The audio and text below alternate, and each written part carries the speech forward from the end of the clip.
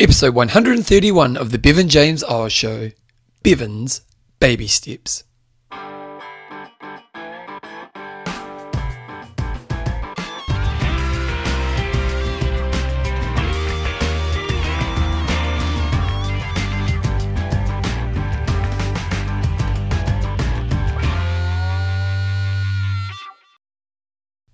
Radio team, welcome along to episode 131 of the Bevan James Eyles Show, your fortnightly podcast on behaviours that create a lifetime love of fitness so you can get all the benefits that come alongside it. Welcome along. We're in mid-May here in New Zealand, and actually everywhere in the world we do all share the same date. I've got a show. It's an interesting show.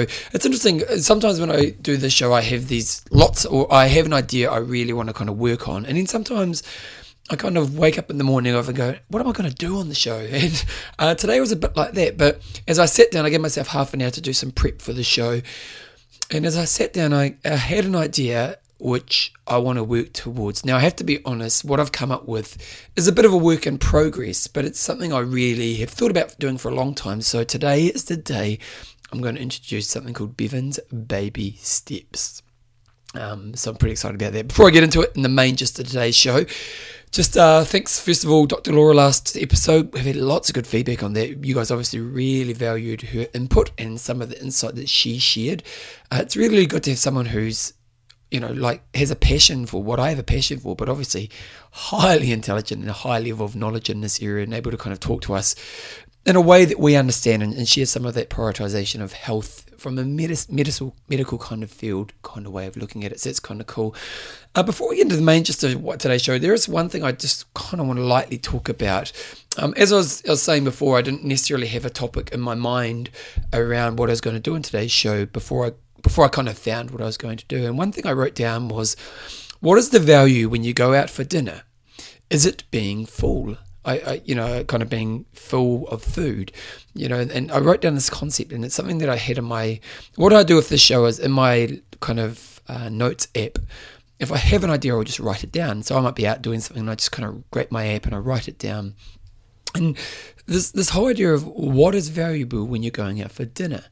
And it reminds me of an experience that I had a couple of weeks ago. So a couple of weeks ago, I went away with two of my very good friends. Now, two of my very good friends have big families. So one of them's got like 5 kids. One of them's got like 3 kids, all very young kids. Both of these couples have very, very demanding lives. Both parents work full time.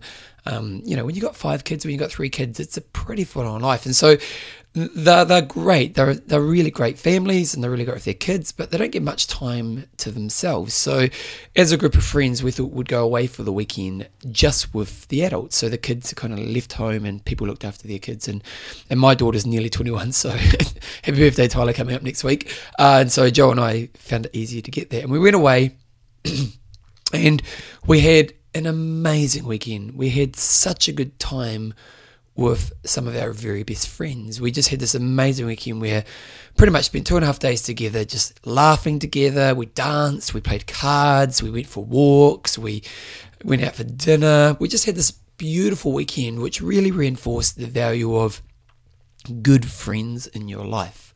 Like it was, as we drove away, from this, I kind of thought back to that book, Lost Connections, and that, that one of the things that they talk about in that book, Lost Connections, that depression often comes from people who disconnect from the people in their world.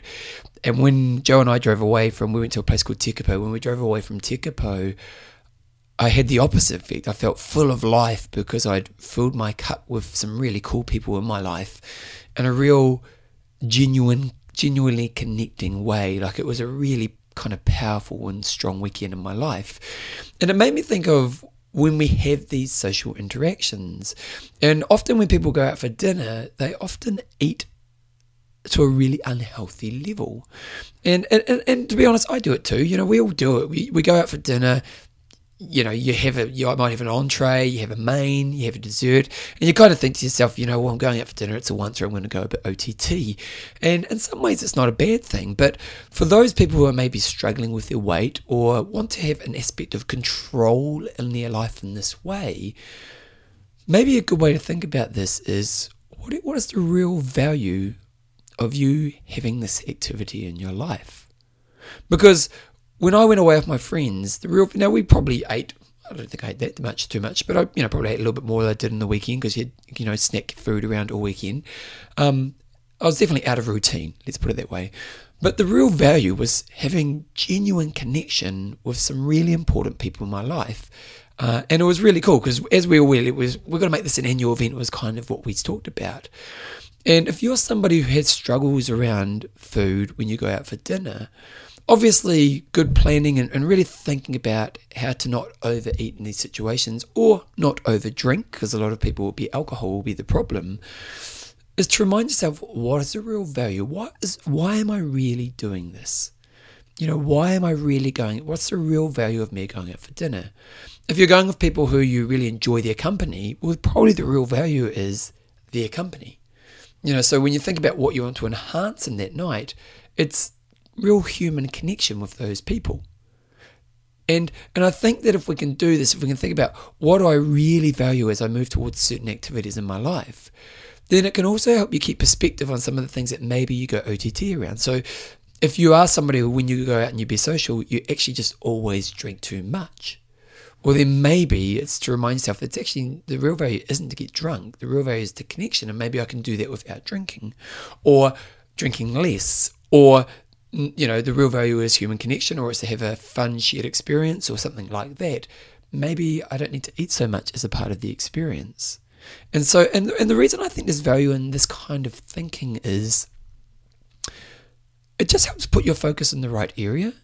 So it was interesting, actually. I was speaking to one of my runners the other day, and she was talking about her husband, and we were talking a little bit about young men and their brain development, and talking about the frontal lobe and how they take longer to develop. And she said, I know the exact moment my man grew up. And she said it was when he was 34, and it was when he realized that going out for friends meant he didn't have to get written off with alcohol. That was kind of when he finally matured. And she said it took him till he was 34 to figure that out. And now he can go out and be social with alcohol, but it wasn't about getting written off. But up until that moment in life, social meant I was going to get written off. And so the value of social interaction with him was probably getting written off. Now, obviously, there was more value, but there was probably, I'm going out, I'm about to get written off. Now, I imagine this person, now when they go out, they probably think the real value of going out is spending a really good time with my friends, maybe offloading, maybe having a good open discussion about certain things. That's the real value. And so it's just a subject. I'm not going, that's pretty much, I'm going to leave that today. But if you are someone who, when you go out for dinner, or where there's alcohol, or there's moments in your life where there's one activity, but you're actually triggering a bad behavior, maybe a good thing to help you stay on a good path in these moments is to remind yourself, what's the real value of me doing this? The real value of me going to Tekapa with my friends was to have amazing shared experience with some really important people in my life where I felt free, I could have a laugh, I could have some fun. It wasn't overeating for 2.5 days. And as I move to the time with my friends in the future, that's the thing I always remind myself of, because that's where I'll put my focus. So hopefully some value in this. I'm about to get into the main gist of today's show, but I do want to say thank you to a few patrons of the show. And I do have a new patron, and I'm just pulling up the name right now. The name is Marie, and I think it's Andrix. It's Andrieux. And I Marie, I'm not great with reading names. You guys probably know that based on this show. But I did the Apple trick. I did this one here where you push the Apple and you get it to read it to you. So here we go. Listen to this. Andrix, and that's what Apple says your name. So that's how I've done it. Thanks so much for becoming a patron. And now, when you become a patron of the show, you get a nickname. And when I saw Maria, I thought nobody knows a problem like Maria from Sound of Music. I said, well, I'm not going to call it Sound of Music, but I like the idea of the sound of. And so then I've called Marie the Sound of Glory, because obviously you're a glorious person. So Marie, thank you for becoming a patron. Some other great patrons of the show are Sarah the Oracle Hill, Scott Akadeka or ACDC Young, David the Unstoppable Storm Hale, and then we've got Karina Lifting Higher Hirschman. These are also patrons. Actually, I also want to Donald the Explorer. He is also a patron of the show, and he's recently increased his patronage, which is really cool. And Donald James, that is, Donald James the Explorer, and he's writing a book, and it's pretty exciting stuff. Donald worked at NASA his whole life, and he's got a pretty fascinating story, and he's writing a book right now. So once his book is out, I'll make sure all you guys know about it, because Donald's now retired, and I love the idea of somebody he's been a very successful career, and obviously have a lot of insight to share on life. And so I love it when, people of a wise experience share their wisdom. So Donald, good luck for the book, and make sure you let us know when it's complete. So if you want to become a patron of the show, be a part of the kind of patronage community, you can go to bevanjameseyles.com, donate as little or as much as you want, and each time I release an episode, you just donate a little bit of money to what I'm doing here, and you're basically supporting what I do, and it really does make a difference. So thank you to all the patrons. Once again, go to bevanjameseyles.com and you'll see a link to the Patreon page on there. Anyway, I'm going to pretty much move on with the main gist of today's show. It's going to be, I'm pretty excited about it actually, so let's get into it.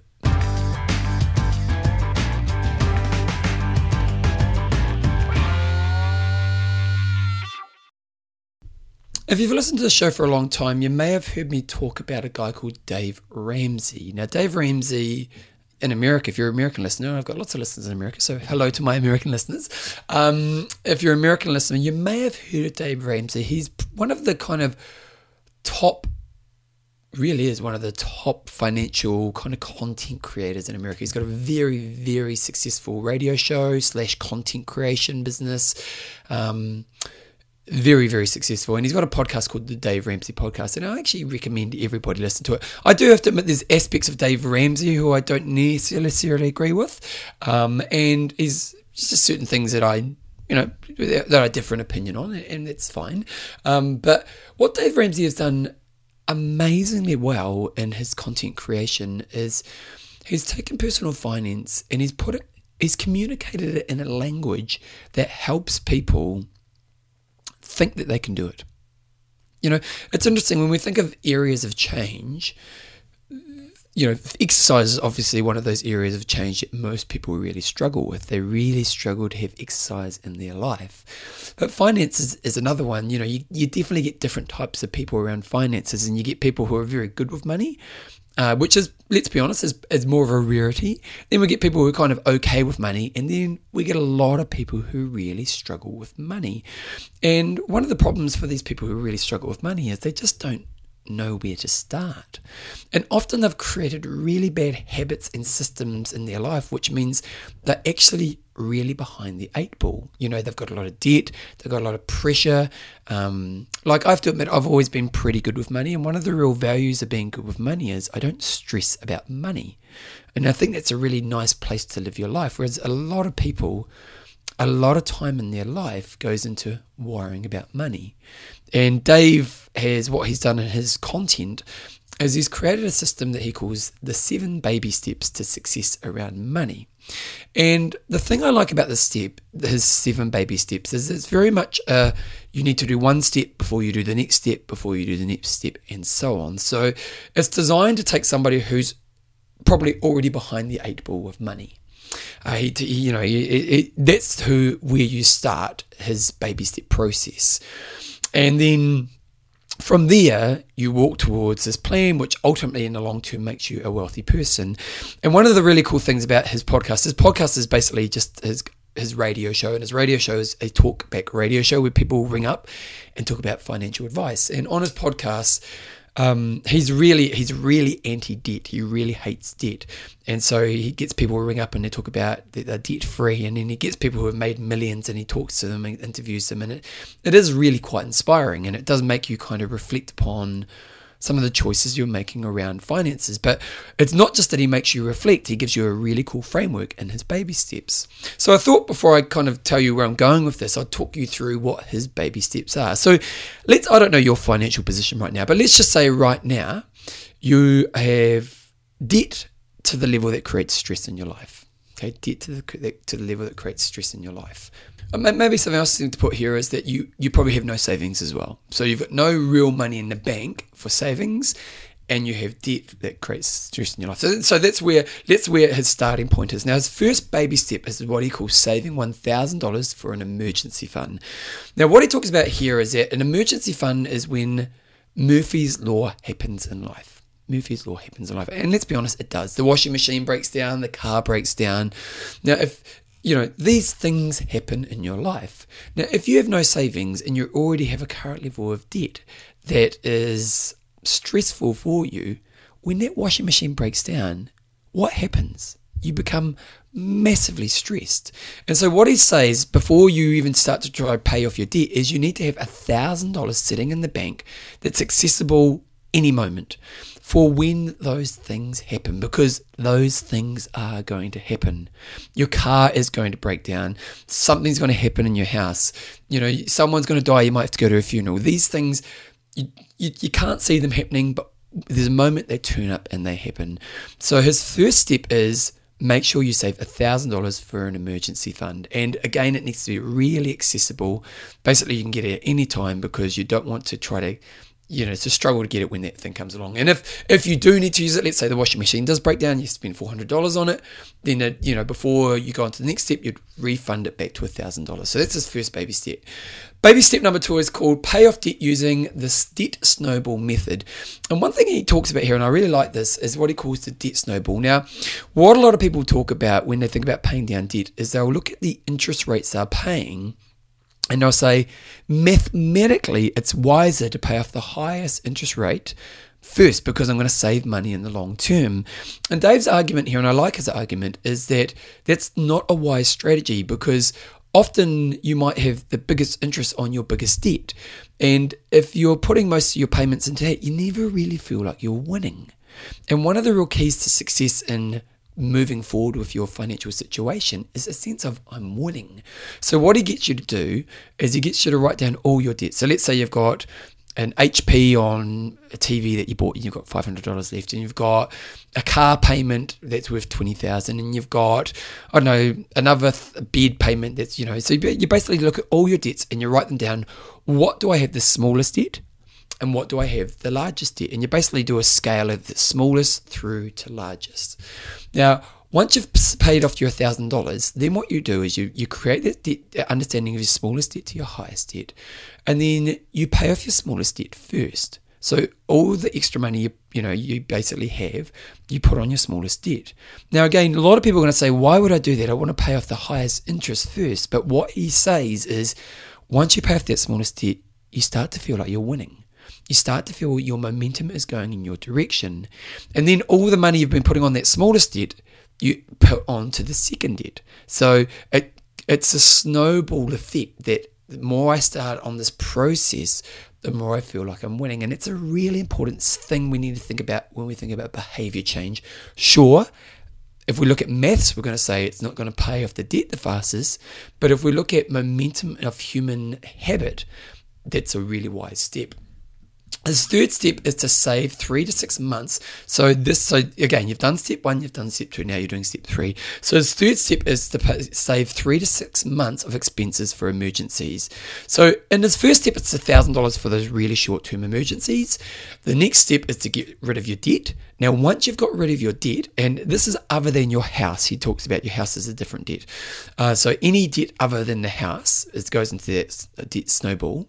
Then save number 3 is 3 to 6 months. So then you want to save, once you've got rid of all of those debts other than the house, you want to save 3 to 6 months of expenses. So basically 3 to 6 months of your income sitting in the bank, again, that is very accessible. So you wouldn't put it in an investment that would have a that would be hard to get access to. So let's say you earned, your household was $100,000. Well, really, you want to save about, anywhere from maybe $25,000 to $40,000 sitting in the bank for the really bad things in life. Because let's say you lost your job and you had no money in the bank, then you probably have to look to debt. So that's why he does that.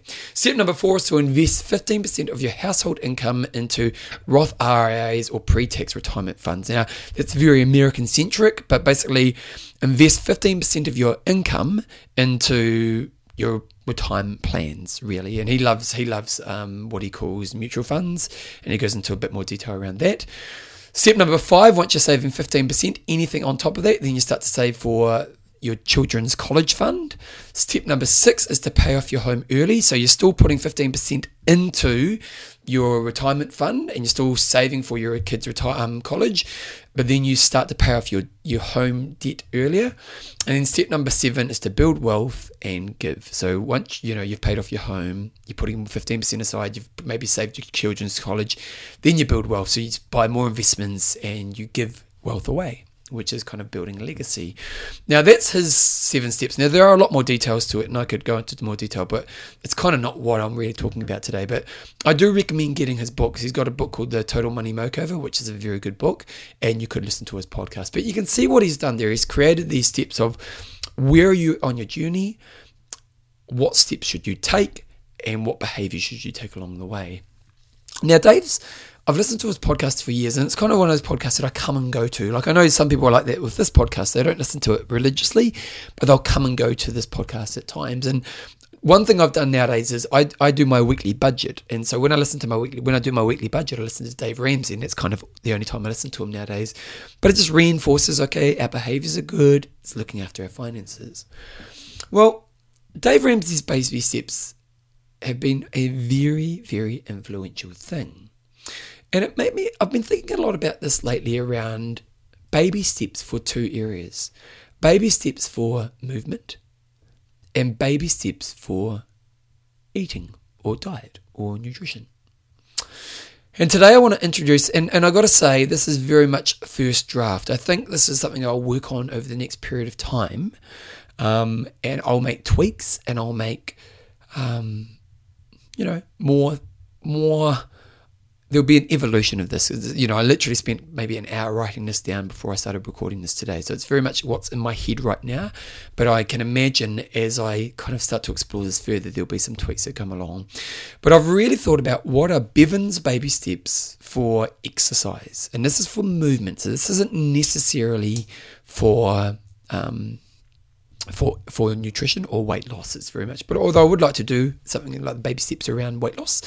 But we're doing movement today, and like Dave, the way I've kind of approached this is for somebody who's not moving at all. Now, with Dave's baby steps, people slot in at different stages because some people don't have debt, and they might have some savings. So they might ring and he says, okay, you're at baby step number 3. So even though this is designed for the person who isn't exercising, I imagine even my exercisers who are listening to this may fit in at some of the baby steps along the way as I talk about these today. Now, there's 1, 2, 3, 4, 5, 6, 7 baby steps in Bevan's baby steps for movement.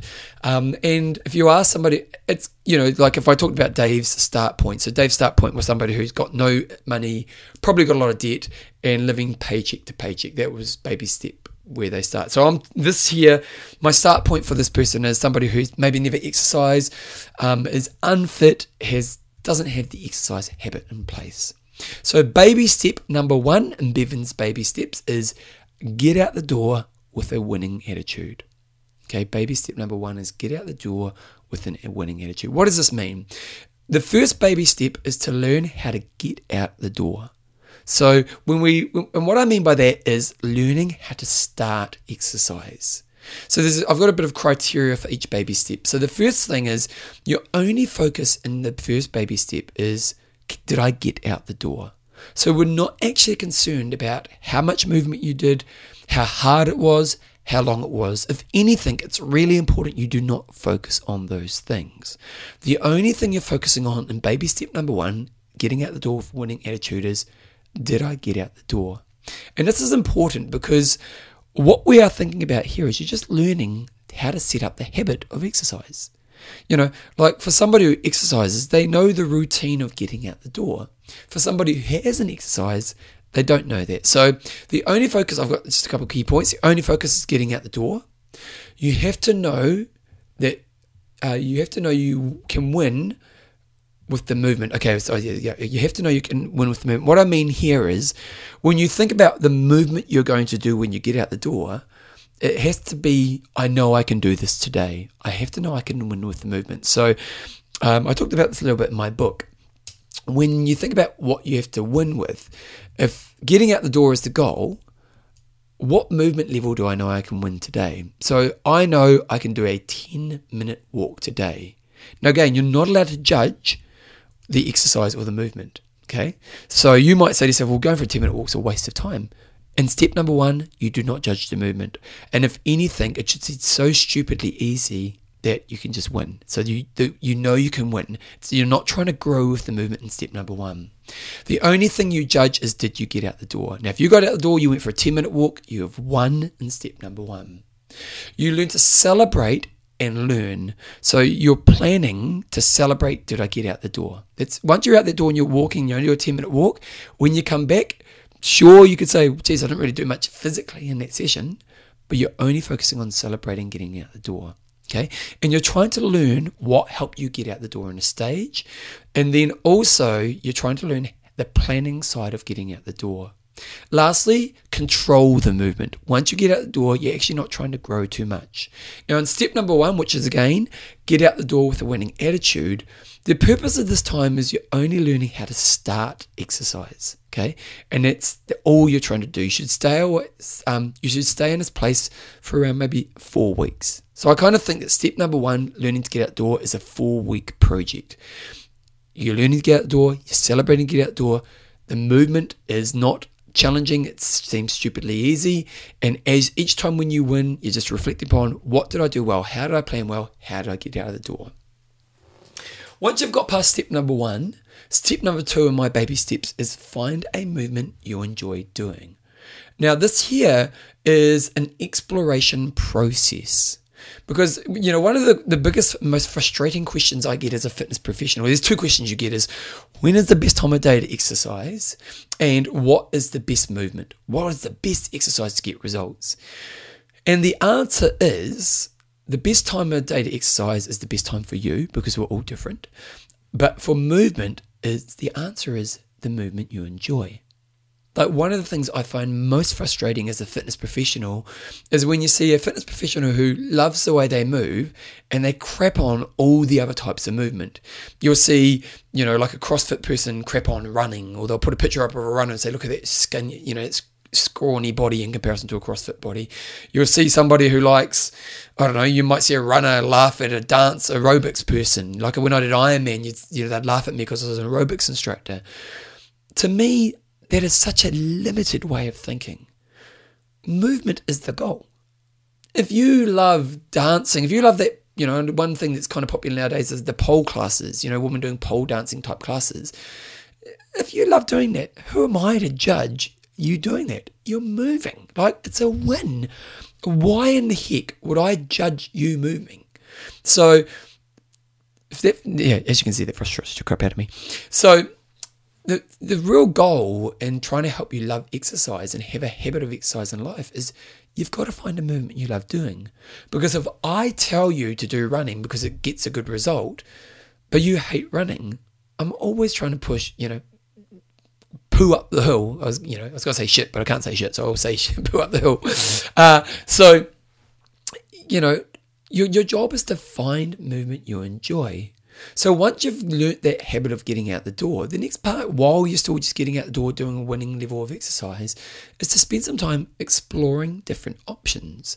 And in your second month, I would say maybe write down 5 or 6 options, and each week you might try 1 or 2 different options. So you might try a Zumba class, you might try a running group, you might try CrossFit, you might try a pole class, you might try a tramping club. You just try a bit of everything. So you're just exploring different options and seeing which one you enjoy the month. So in the second month, you're just going to try these. Now, there's a couple of kind of key points to this. When you're going in your exploration phase of finding a movement you enjoy doing, you're going into it with a beginner's attitude towards yourself. Because if you're going to try 5 different things in a month, you are going to be the total beginner in each of the areas you move towards. Like if you've never ran ever and you go to a running club, it's highly likely you're going to be towards the back of the running group. If you've never done dancing and you try a Zumba class, you're going to be a little bit unco.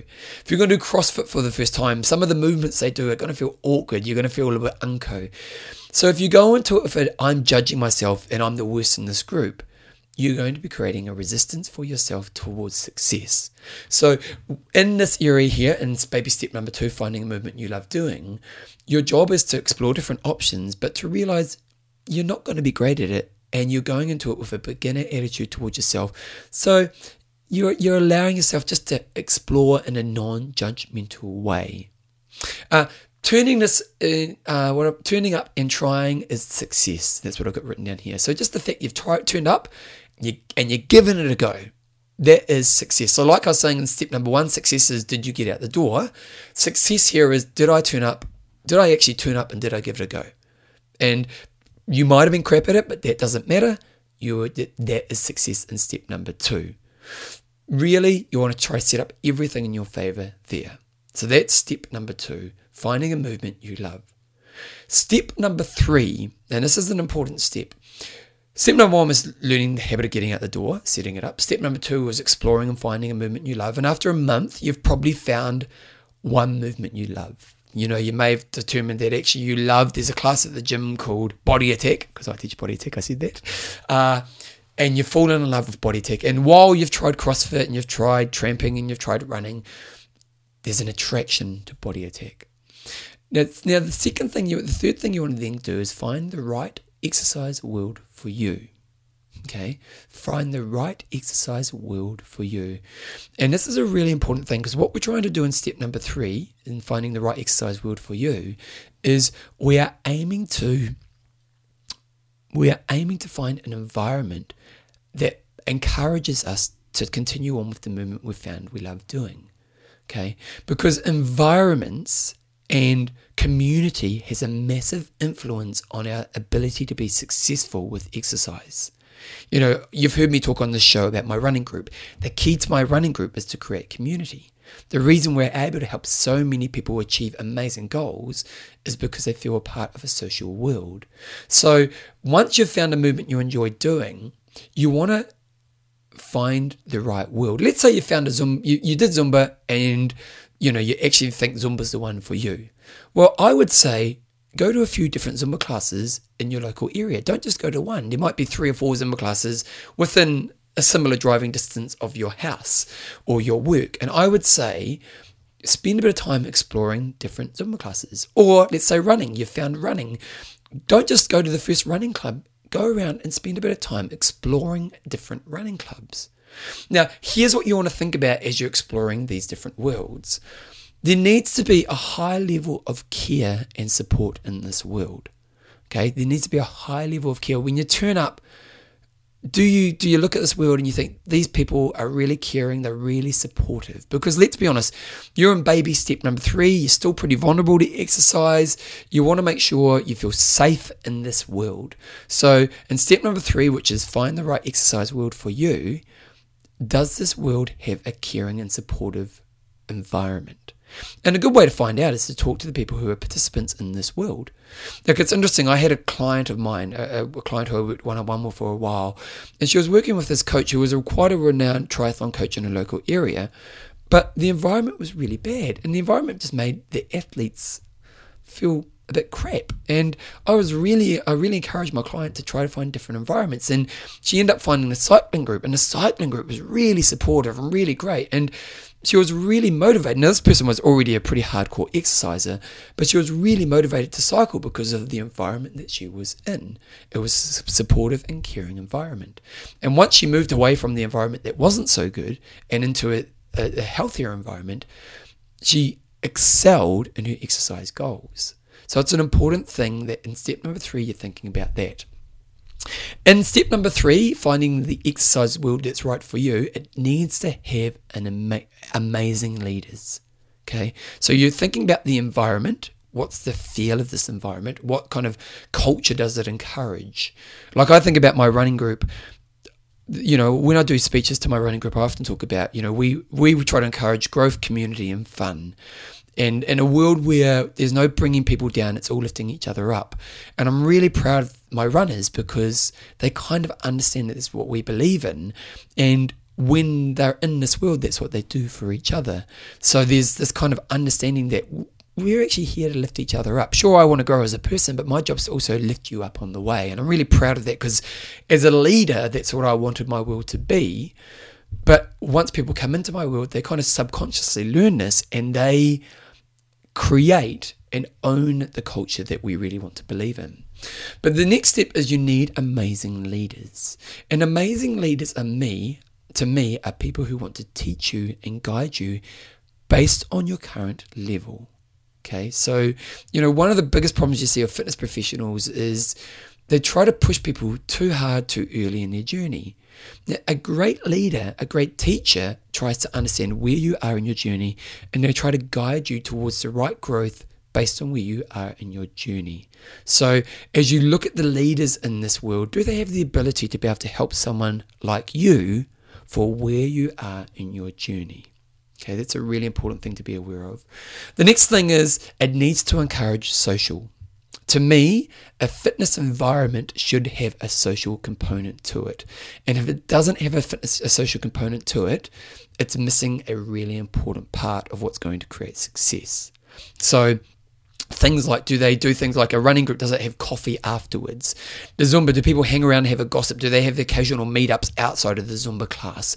Those types of things, because I can guarantee if you create social connections around exercise in the right exercise world for you, the habit of exercise becomes a lot easier. It's so obvious. So that's an important thing to be aware of as you start to find the right exercise world for you. So again, step number 3, find the right exercise world for you. Again, it needs to be a high level of caring and support. You need to have amazing leaders, and they need to encourage a social community in this world. Baby step number 4, Bevan's baby steps in movement, is at first set beginner goals. So right now, if we look at baby step number 1, you've got out the door, you've learned that habit. Baby step number 2, you've found a movement you've enjoyed doing, and you've put yourself in a world that's going to encourage you to do that movement. By now, you're actually starting to look for beginner goals. But this is the really important thing. You've got to set beginner goals. So the first thing we've got to think about in baby step number 4 is set beginner goals, is you need to find a realistic measure of where you are in this journey. So let's say you join a running club, and right now you might have got up to running 5Ks, or you can run 5Ks. Well, aiming to do a marathon is not the right goal. Aiming to do a marathon in the long term can be a really cool goal, definitely. So 5 years from now I want to do a marathon, or 2 years from now I can do a marathon. But at first, setting beginner goals, which is baby step number 4, that's not the right goal right now. So when you think about this, first of all, measure where am I right now. So I can run 5Ks. Okay, that's where you are right now. So what's the right goal? Well, the right goal might be just to run 5Ks non-stop. Or it might be to run 10Ks in 3 months from now. So what you're looking for here is growth, but at the right pace set on your current ability. Okay, this is an important thing to think about. You want to set goals. Goals are really important. We do want to be chasing growth, but sometimes people set up their unrealistic growth, which ultimately makes them fail, which pushes them away from exercise. In this first period, we've got to set goals that allow you to feel like you're winning. So they need to be realistic. They need to make sure that they're growing you at the right pace based on your current ability. And it's really important that you use your support network to help guide you through this. As a coach, sometimes people come up to me and they'll say, what do you think of this goal? And I'll say, I don't want to discourage you. And I think long term, that's a really healthy goal. But right now, I think this is a better goal, and it'll be less than what they come to me with. And that can seem that I don't believe in them, but it's not. It's that I want to create success for them. And many people, when they kind of first start a habit of exercise, they can be really keen, but their lack of wisdom in an area can actually set them up for failure. So when we look at first set beginner goals, you want to use your entourage of wise counselors around you to help you set that goal. And again, if we go back to step number 3, which was find the right exercise world for you, if you have great leaders, they'll be able to guide you towards those goals, because they'll be able to go, what lessons does this person need to learn? What epiphanies do they need along the way? And how do I guide them towards that? Step number 5, Bevan's baby steps towards movements, is now you've probably achieved your beginner goal. So let's say it was running, and at first you could run, walk, and you set yourself a goal of running 10Ks in 3 months, and now you've done it. At that stage, you've got a good habit of exercise, you've found a good routine, your body's a bit more adapted to the movement you love. Now you start to learn how to challenge yourself with movement. It's interesting, I've really kept that a long time away, haven't I? And as I think about my programs, so with my running programs, we get people who are total beginners, we get them to do 5Ks, and we never push them hard. Then we often get them to do our 5K program again. There's a more challenging version of it. And we say to them, try to run a little bit faster, but we don't push them hard. We just kind of explore them going a little bit faster. And then they do a 10K group. So at this stage, these people are probably about 3 to 4 months into their running journey with us. Actually, probably 4 to 5 months into their running journey. They're running comfortably around 8K at this stage, but they're not pushing hard. But by this stage, we know they've got the habit, they're loving running, they've got a good supportive environment, they've already set some good beginner goals, and they've won with those beginner goals. At this stage, we learn to challenge them. So they'll do our 10K program, and in my 10K program, what we do is we kind of say, let's teach intensity. Let's actually try to challenge you with the movement now.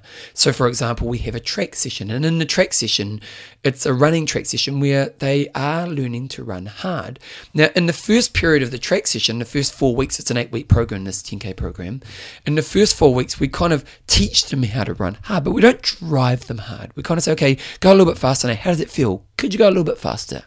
Now, in the second half of it, if I'm coaching them, I drive the session harder. So I actually consciously say that, no, you need to go harder now. You need to push yourself harder, because they've learned how to challenge themselves with the movement. And this is a really rewarding thing, like running hard or exercising, doing the movement you love to high intensity or to high levels is a really awesome place to go. And it's often the most rewarding place with exercise. But you need to wait a few steps to get there. And for those people who haven't got to the steps before that, I wouldn't encourage that. Like if someone who's just done Get Up to 5 for the first time, I would say you don't want to go to intensity first. Build a bit more of a base before you go that. So that's why that's step number 1, 2, 3, 4. That's why this is step number 5. Step number 5, learn how to challenge yourself with the movement. Do this in a wise way. So again, use your mentors in your world around you so you don't push yourself to injury. Look for small growth steps. Learn the mindset of this new place. That's a really important thing, because let's say I'm just going to write that down because I didn't have it as a baby step. Learn the mindset of this place, because intensity or challenging yourself for movement is a different thing than just doing a movement. So when you're going into this, you want to learn the mindset and have that kind of learner's perspective. I'm learning how to run faster. I'm learning how to push myself more. I'm learning how to dance with more attitude, whatever it is for you. And use your mentor coach really wisely in this step. Step number, I think it's 6, 1, 2, 3, 4, 5. Step number 6 in my baby steps is live with the perspective that your life is better when you have movement in it. So now when you've got to this stage, you actually have learned how to challenge yourself with movement. And in this place, this is a bit more of a perspective thing, because by this stage, if you look at all the baby steps, you've learned how to get out the door with a winning attitude. You've found a movement you love. You've found the right exercise world. You've gone past that level of just setting beginner goals. You now learned how to challenge yourself with movement. It's really important that we want to create a sustainable life with exercise in it. And what we don't want you to do is to fall off the bandwagon at this point, because what we want is a lifetime love of exercise. So in step number 6, it's more the perspective of seeing how much value movement is bringing into your life. So step number 6 is live with the perspective that your life is better when you have movement in it. So what you're looking for in step number 6 is moments of awareness that teach you or shows evidence that your life is better because you have exercise. So, I feel fitter when I'm at work. I feel esteemed because I feel good about myself. I have friends around movement who are really important to my life. These types of things are really important. You're also learning the head game, that you learn self-discipline. Like I learned that this is good for my head. My evolution as a person is this as well. And understanding, things like that challenge is great for me. So you want to become great at seeing how much value movement is bringing into your life. Because once you do that, it's so easy to stay on that path. You know, if you don't see the value of something, and for a lot of people, they're never good enough. You know, you're doing so well, but I'm never good enough. Well, if you can start to see that actually I started this journey, I'd never done any exercise at all. Now I'm in a group of people and I love it, and I have a routine and I'm growing in this area. And you can see that, you can allow yourself to own your wins. So it's a really important thing. And then baby step number 7 is always look to grow. You know, one thing I've talked about a lot in this podcast is I see a lot of people with their routine of exercise, but they've stopped growing with exercise. And so it's an important thing to think about with your exercise journey is don't just have the habit, always look to grow with exercise. So set new goals, set ways to evolve yourself, set skill development, these types of things, because you'll always love movement if you're always growing with movement. Now, for those people who have the habit of exercise, that is good, and I'm happy with that. But I want exercise to be a thing in your life which is a guiding light around how you become a deeper, more evolved version of yourself. And when you're growing with exercise, that's what you're doing.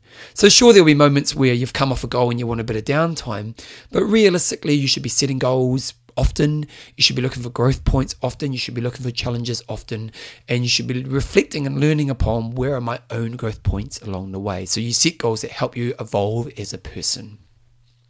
So there are my baby steps, Bevan's baby steps for movement. I'll recap what they are. Step number 1 is getting out the door with a winning attitude.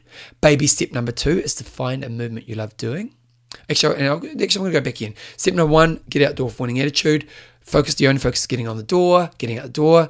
The movement is a level that you know you can win. You celebrate getting out the door. You're learning planning.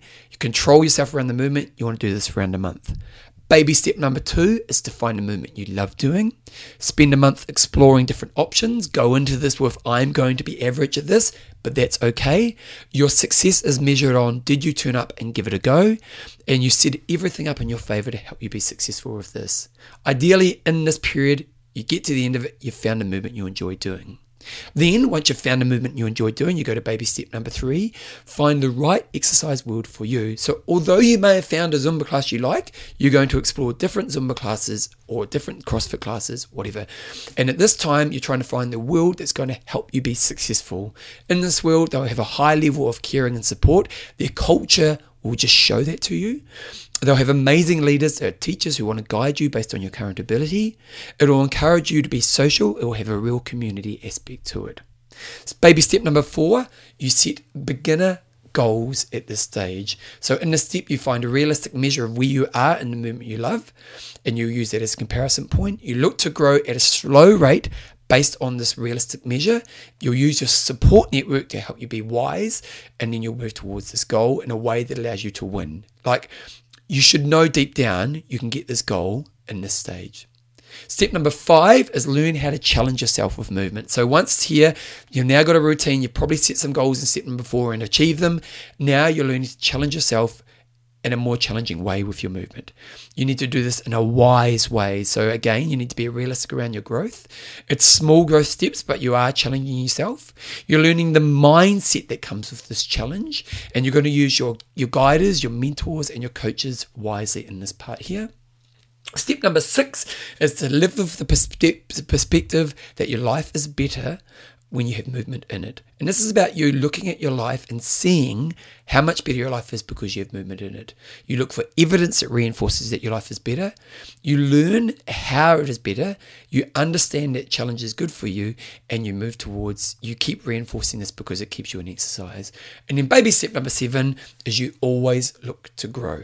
You understand that your exercise journey needs growth. You always look to grow based on yourself, and you use this growth to evolve yourself, not just as a mover or an exerciser, but as a person. Can you see how they work? Can you see how these baby steps can give people a pathway for success? Now, as I said, as I began today's show, this is very much 101. This is very much, I've just literally wrote these down today before I did today's show, and I think these will evolve a little bit over time, but I think it's really important stuff. It really is. It's really important stuff. So if you're someone listening to this today, I want you to work through it. If you're someone who hasn't moved in a while, now I know I get a lot of people who listen to the show who already exercise, and maybe you need to think about where you slit and kind of slit within the baby steps. Like maybe you are a regular exerciser, but you haven't grown in a while, and you're kind of, or you've lost the perspective of the value of movement in your life. So where do you sit right now in these baby steps? I'd love for some people to do this and come back to me in a couple of months and let me know how they're going along, because I would like to kind of maybe build a bigger framework around this. So again, baby steps, Bevan's baby steps, get out the door for winning attitude, find a movement you love doing, find the right exercise world for you. At first, set beginner goals, learn to challenge yourself with movement, live with the perspective that gives your life is better when you have movement in it, and always look to grow with movement. I hope there's some value in that for you, and I hope that gives you something to think about. One thing I would love for you to do, if you've got a friend who deep down struggles with movement, can you please send this to them? Say, look, I'd love you to listen to this podcast. I think there's some real value in this podcast, because I'd love for some people who aren't moving to work through this framework. And come back to me and let me know where I've got it right, because this is very much my idea. And I have to admit, I've created a business kind of around these ideas, and we are proven to be successful, but I'd love for some people to really work through something like this. So please, if you know some people who's really struggling with movement, send this to them, get them to have a listen, and maybe they can flick me an email as well. I do believe that if you take my baby steps, there's a much higher chance you'll be a better version of yourself.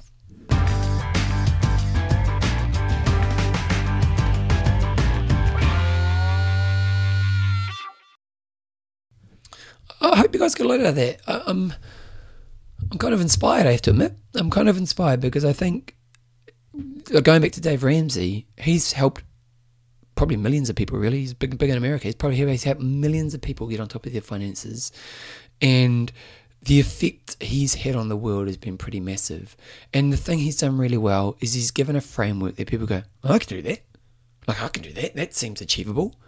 And because they believe it's achievable, they start. And then he gives really clear steps around what you need to do next. And that's what I've tried to create in Bevan's baby steps for movement. And I really would love to see some of you try it, especially those who are struggling. And maybe go back to this podcast a few times, listen to it, use it as a framework. I haven't really created any content around this for you to download, and maybe I will. But I want, my job is to get people moving. It really is. My job is to get people moving. And, for those who aren't moving, this is what it's all about. So give it a try. And again, if you do know somebody who's not moving, please send it to them, because I'd love to kind of get some feedback from those who are struggling with this. I would love to do one on nutrition. Now, I have to admit, I'm not a nutritionist. So I've done my study in nutrition as a fitness professional, but a qualified dietitian I am not. Nutrition is a funny world, because there's a lot of people who can sell information about nutrition who actually have bugger all qualifications. And I want to do one on nutrition, but it's more based around behaviours. So it won't necessarily be what you eat, although there'll probably be a very broad baseline around that, but more around the habits around diet. So I don't tend to do diet on the show. I tend to always promote movement, but I do think there's some kind of behaviour stuff that we can look at around food and nutrition, and mental well-being that comes alongside that as well, around that. So maybe in the next few episodes I'll get onto that. Anyway, that's pretty much today's show. If you've got any questions, you can email me at bevanjames@gmail.com. If you want to become a patron, go to bevanjameseyles.com. You'll see there's a Patreon link on there. I try really hard to make a great show, and it really means a lot to me for all those people who give some of their hard-earned money to support me here, because I'm pretty passionate about this stuff, and you guys help me do what I do. So if you want to become patron and you want to be someone who supports this message, just go to bevanjameseyles.com. That's pretty much me for today. I'll be back in a couple of weeks. I'll probably have an interview for the next couple of weeks, so look forward to the interview show, and then maybe I'll be doing Bevan's baby steps for nutrition in the next couple of episodes. Anyway, have a great day, and I'll talk to you in a couple of weeks from now. See you, bye.